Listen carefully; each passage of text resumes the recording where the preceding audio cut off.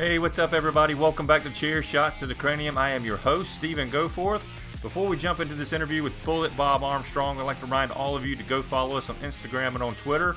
That's Chair, the number 2, Cranium, Chair 2 Cranium on Instagram and on Twitter. Like us on Facebook. Subscribe to us on YouTube or YouTube channel, Chair Shots to the Cranium.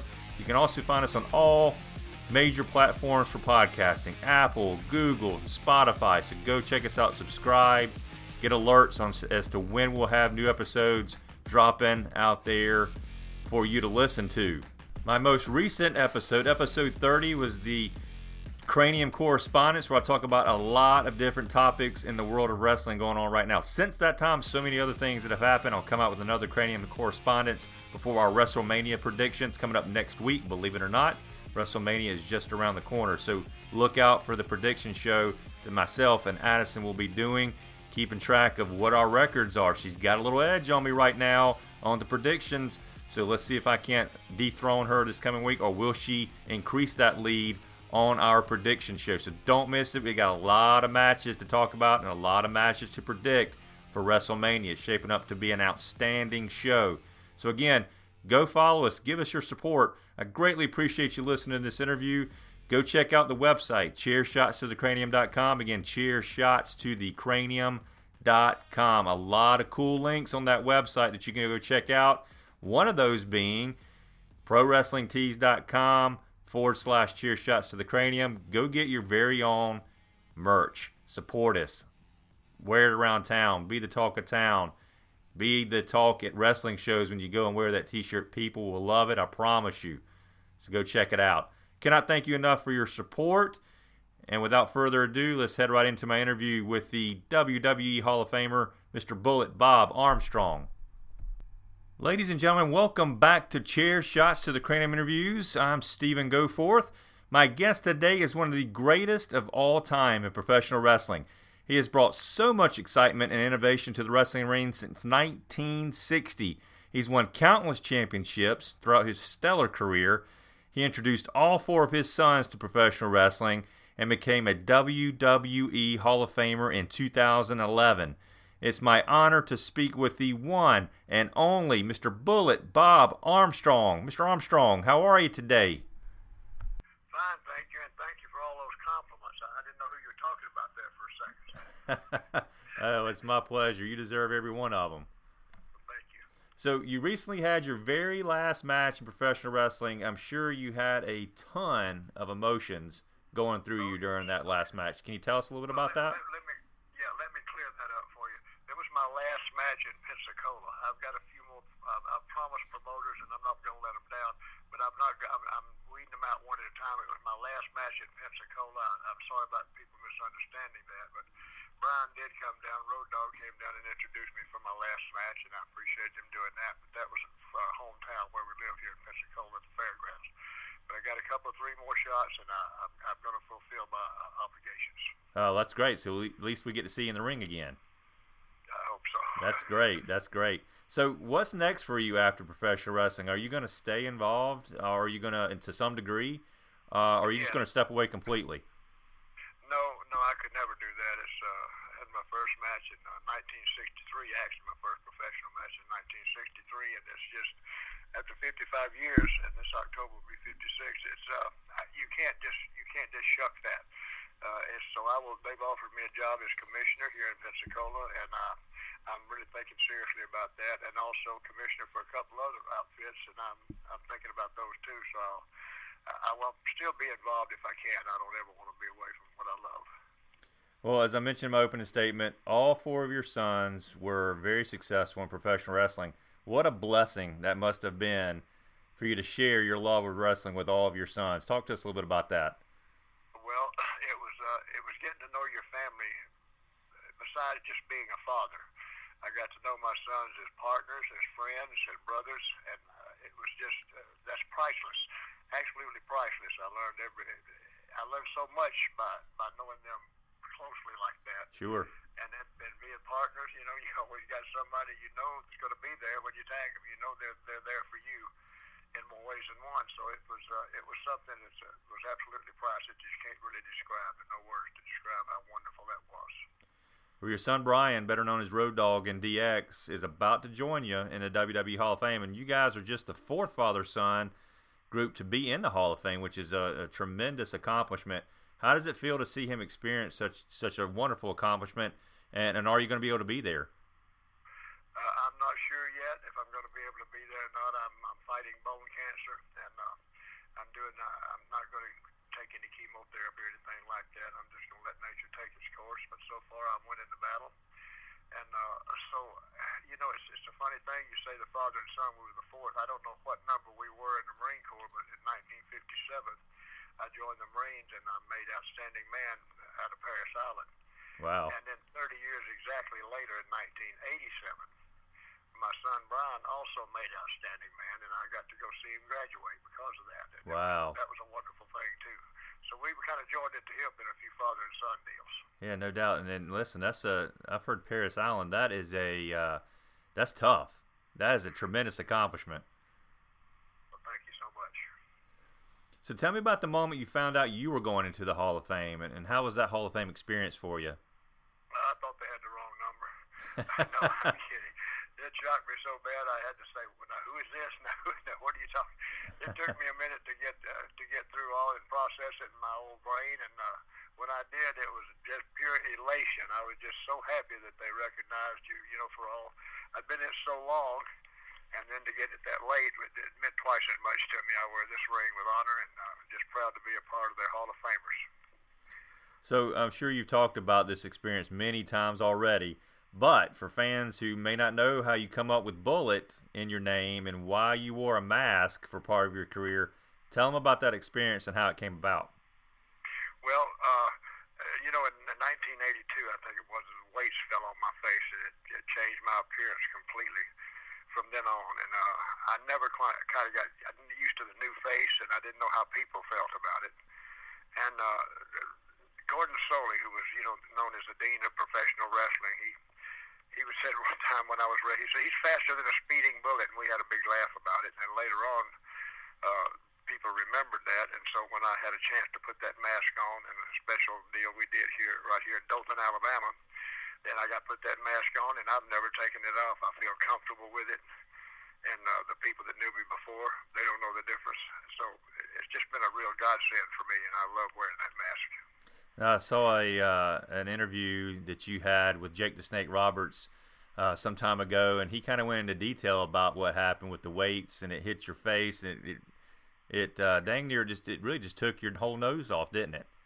Yeah, it tore up. They found my nose in the corner of the gym that afternoon after that happened. We worked out in the morning. I had Ronnie Garvin with me, and Pistol Pez Watley, and my son Bradley. It was so funny. It felt I had too much weight and a bench that wasn't nailed to the floor. I used to using the heavy weights, but always the bench was nailed to the floor. This one wasn't, and it was my fault completely because I did not check to see if it was nailed to the floor. And I had 185 pounds, and when I threw it back over my head, the whole bench just flipped out from under me, and it hit me right in the teeth and tore everything from there up. Wow. Broke every bone in my face. What was funny, I got up, it didn't knock me out, it knocked me goofy, and I said, Brad, is something wrong with my face here? It feels funny. He almost fainted. He turned white, and he said, Dad, do not look in the mirror. Well, of course, I had to look in the mirror. When I did, all I saw was two ugly black holes in the middle of my face. Oh, wow. Yeah, that wasn't much fun, but, everybody said, old Bob's finished, and I thought it was finished, and then I just got ashamed of myself for not giving it the 100% deal, so one morning I cried for 2 weeks, just feeling sorry for myself, looking out my big picture window down here in Gulf Breeze, and finally I called Scott, and I said, Scott, come out to the gym with me and hold this tracheotomy in my throat, because I didn't know if I lifted weights if it'd fly out or not. He said, no, we can't do that now. I said, yes, you can. So he stood behind me and put his hands on both sides of the tracheotomy with each hand, and I started doing curls, and 6 months later I was back in the ring, and I wouldn't take anything for that. Wow, what a tremendous comeback. That is an awesome story. Now, you had the chance to be in a tag team with all your sons at some point in your career. I'm sure all those matches were extremely special to you. Are there certain matches that stood out to you as more memorable? Well, I have some special with each and every one of them. We had special matches. Smoky Mountain, I got to team with two of my sons at the same time, Scott and Steve, and that was a special time for me. We all got the same colored outfits and everything, and it really something that I remember for the rest of my life. And I tag team with Brad. I had tag team with him for 32 years. He started when he was 18, and every match I had with him was just fun to watch him because technically he was probably one of the best I've ever seen. And Road Dogg, when he got out of the Marine Corps, we had a chance to wrestle partners several times, and he's just funny to be around. He's just a great guy, and I'm real proud of him. A lot of your matches took place in National Wrestling Alliance. Who were some of your best opponents during that time? Oh, gosh, Dick the Bruiser. I don't know if you remember him. Oh, absolutely. I'm going way back now, and I was a nervous wreck because he was about twice my size, and it was something to wrestle a national star like that. And I remember that specifically. And Gene Kaniski was a big hockey player, world champion from Canada. He almost beat my brains out. He was one of the toughest I've ever wrestled. I wrestled a lot of world champions, Terry Funk, Dory Funk. Jack Briscoe was a sensational wrestler. And Ric Flair. I had several matches with him. And so I got to experience all those world champions, and they all had something special about them.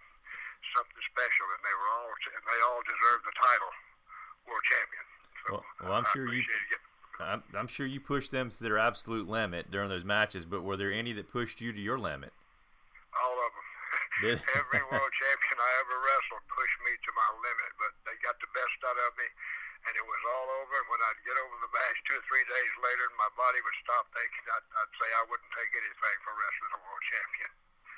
Now, you spent a lot of your career as well, or some of your career, I should say, in Georgia Championship Wrestling. What was it like wrestling for them, and what matches there stood out of some of your favorites? Oh, yes. I had some great matches for them, and that was every Saturday morning at Ted Turner Station, and that was and we'd wrestle for 2 hours, sometimes 3, because they'd tape one to put it in the can in case somebody got hurt or something. So it was a great adventure. I got to meet the big cat Ernie Ladd. I became very close friends with him, and all the guys wanted to be on that channel because it was I think 42 states it went to, almost the whole country. Yeah. And, foreign countries too. So Ted Turner had a station that went everywhere. So it was and we got to see all the stars. So they would bring them in, and I'd get to meet them, and it was just something else. I just had a special dream. I've lived a dream, but I really lived a dream, and I thank God for it every night. Like July 14th, 1984. Now, that's known as Black Saturday in professional wrestling. That's when Vince McMahon purchased Georgia Championship Wrestling. Were you still there? And if you were, what do you remember about that day? No, I wasn't there at the time. My son Brad was, and then later he taught when they had their school in Atlanta. They had a wrestling school there, and Brad was the first one they called to be a teacher there because he was just very good technically. But I wasn't there at the time. I was here on the Gulf Coast and just found a place that I love, being close to the ocean, so I missed all that. Well, I'm sure that had to be a shocker to a lot of the guys with Vince coming in. It certainly was a shocker as a fan watching and seeing him pop up on that show, Vince that is. I can't imagine what everybody was thinking during that time. No, it was a shock to everybody. But Vince threatened to roam. What happened here? Here's exactly what happened. Ted called me in his office one day, and he said, "Listen, why aren't we wrestling in Lansing, Michigan, and Grand Rapids, Michigan, and Ohio?" He pointed all the places that were, would be great crowds and had a lot of population. And I tried to explain to him, since I was old NWA, that doesn't belong to us. That's claimed by other people, other organizations. He said, "Why?" He's a businessman. He didn't understand why. Right. So we went up north, and Brad went with me, and I handled all the guys. And then Vince started running. It just became a big hullabaloo, and Vince won the war. He had a great production, and when it was all over, he stood tall. I mean, if you go back and look at that Georgia Championship Wrestling roster, I mean, it was unbelievable, the talent that came through there. And obviously Vince noticed that, which is why he said, "Look, I got to have this." But, I encourage fans, when you're listening to this, go and look up, just Google Georgia Championship Wrestling. You'll see it on Wikipedia, I think, roster on there. It's crazy how many good guys went through there. Oh, absolutely. The talent pool was never at a low point. It was always top drawer talent and great to work with. And then, we were busy at that time, too. We did a TV 2 hours in Atlanta, and then we drove to Columbus, Georgia. That area down there was on fire, and we did another hour TV there, and then we drove to a town and wrestled that night. By Sunday, there was nothing much left of us. We had to rest all day. Yeah, no doubt. You mentioned Gordon Solie earlier. Do you have any good Gordon Solie stories you could tell us? Oh, yeah. Oh, yes. Gordon Solie, I was in Knoxville. He called me to pick him up at the airport. And he had been drinking all night with Buddy Colt and had a party and everything. And he was a little tipsy. And I said, Gordon, wait right here on these steps at the airport in Knoxville. I said, do not move. I'll be right back to get you. So I jumped in my car. As I pulled back up, I saw a huge crowd right where he had been standing. And I jumped down and ran up and I asked the policeman what happened. He said, well, Gordon Solie's had an accident here. Oh, and his nose was bleeding. His cheek was bleeding. He'd fallen right off the step. Oh, no way. First on the street. And our TV started an hour and a half. But we had a hell of a makeup lady. And she fixed him up where you could barely tell he had fallen on his face. So that's a memory I have that worked out okay. And he wasn't hurt really bad. It was just a bad fall that he was real lucky he came out of. Oh, what an awesome story. And thank God for the makeup lady. Amen. So tell me about your time in Japan and Korea. You spent some time in the ring over there, right? Yes, I did. I went to Japan on my first tour with Crazy Luke Graham. He had been there before, and I didn't know. I knew he was a star in New York, and I thought he was from New York. Turned out he was from a little town, Gray, Georgia. It was just a few miles from Macon, where I was a star at the time. They were pushing me as a southern bred boy from Georgia. And so when I met him and I said, how things in New York? He said, I don't live in New York. I'm a Georgia boy. And I was so proud of that because I was nervous about going to Japan anyway. It was my first time. And so he took me by the nose and just led me all around, and it was a wonderful tour. It turned out to be great. And so when Inuki started his own tour over there, it was run by Yakuza. That's Japanese for gangster, and they ran that whole operation for a man called John Baba. He was about a 7-foot Japanese guy, if you can even imagine that. And so I wrestled Inuki several times on my first tour. We were about the same size, and we had great matches. He was really a sensational wrestler. So when he pulled out on his own, nobody would go for him because they were afraid to. And so he called me and told me how it would be, that we'd have protection 24 hours a day. They'd have guys standing outside a room anywhere we wrestled. I'd only wrestle 3 times a week, that's all. And I'd stay for 6 weeks. So I got an old buddy of mine that wrestled part-time. He went with me, and nobody else. I had 3 Mexican boys went, and that was it. So nobody else would go. But the thing is, Inuki had married one of their most famous movie stars, and he got married in the Kyo Plaza Hotel, which was the tallest hotel in the world at the time.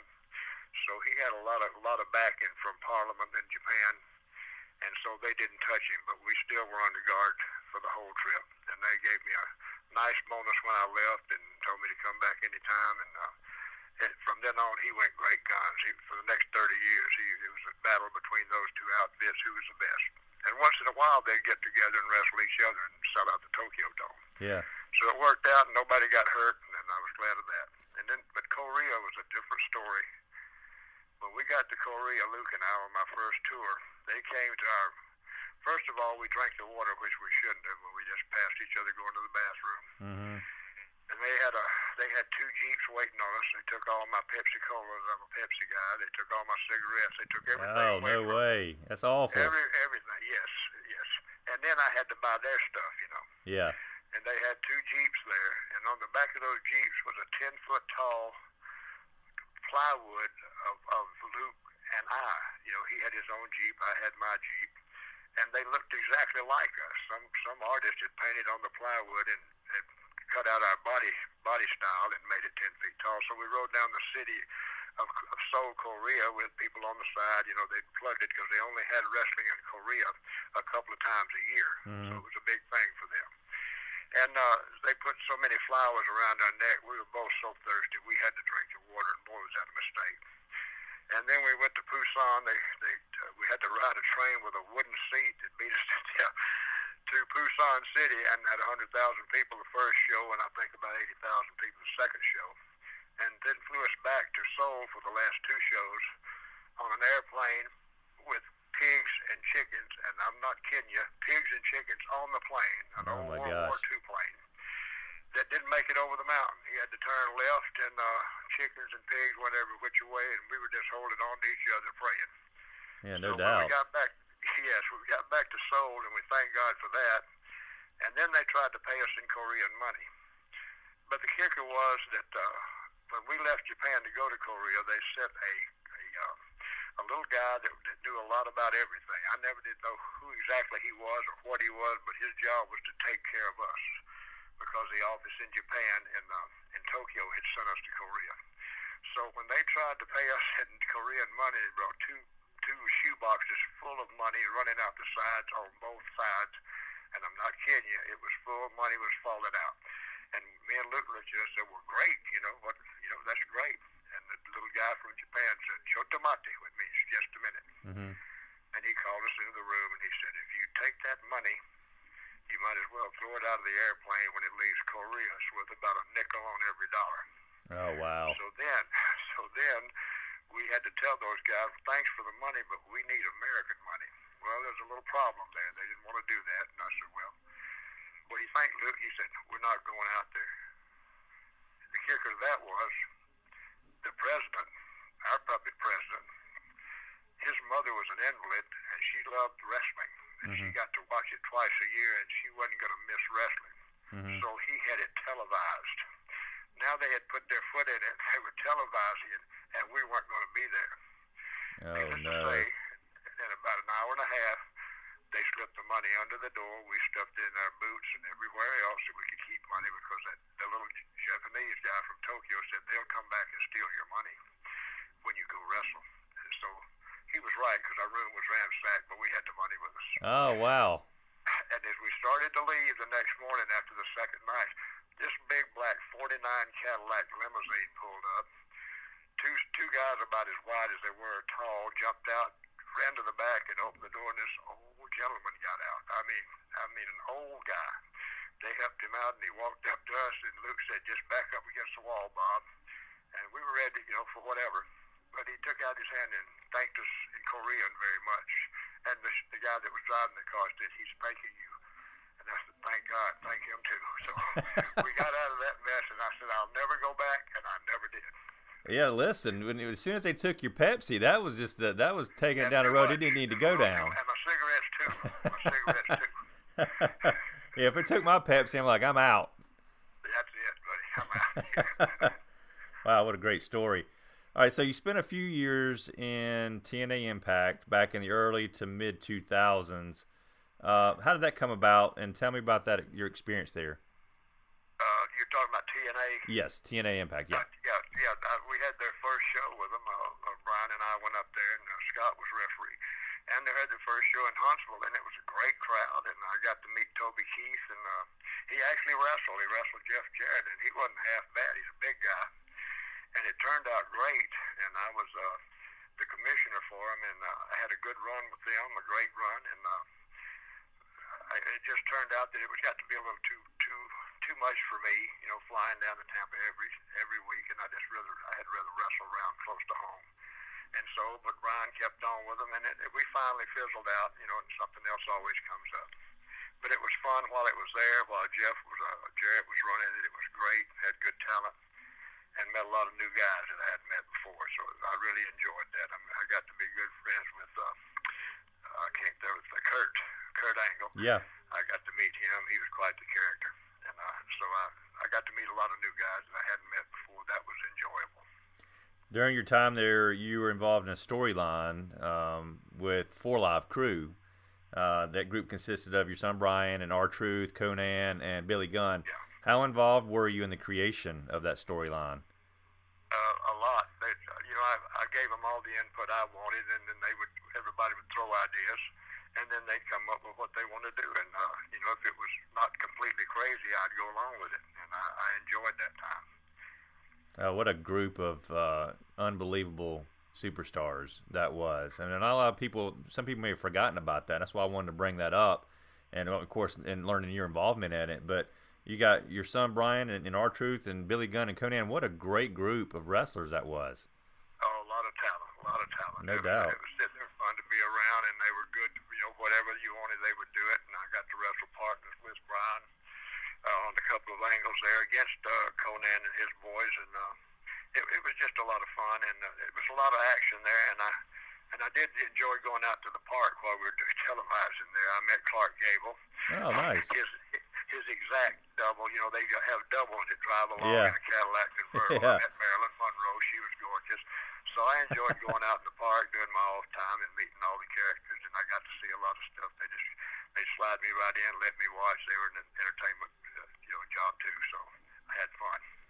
Well, Mr. Armstrong, this is the cranium shot portion of my interview. I'm going to say a name to you. It's a name from your past, and you can give me a one-word answer. You can be several words, whatever comes to your mind when you hear this name, okay? Okay. All right, Roddy Piper. Roddy Piper, one of the best. Dory Funk Jr. The best. Jackie Fargo. Tough as nails. Harley Race. True champion. Jack Briscoe. Amateur, couldn't be beat. All right, finally, the assassin Jody Hamilton. I was married to that guy. He was 300 pounds and moved like he weighed 150. He'd be waiting on me a lot of times. We'd do a spot, he'd be waiting on me. He was so fast and so good and so agile. I love that guy. And as we talk right now, I'm looking at his picture with his brother.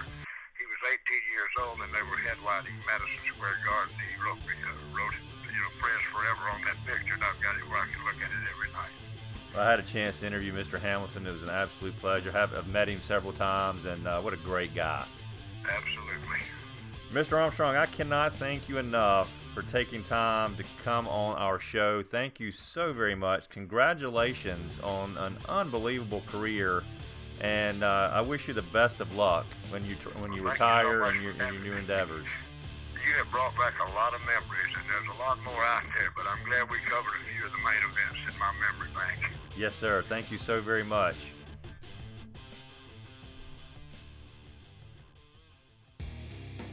I hope you enjoyed that interview with Bullet Bob Armstrong. What an absolute pleasure. What a fantastic human being he is. And just a once-in-a-lifetime opportunity for myself.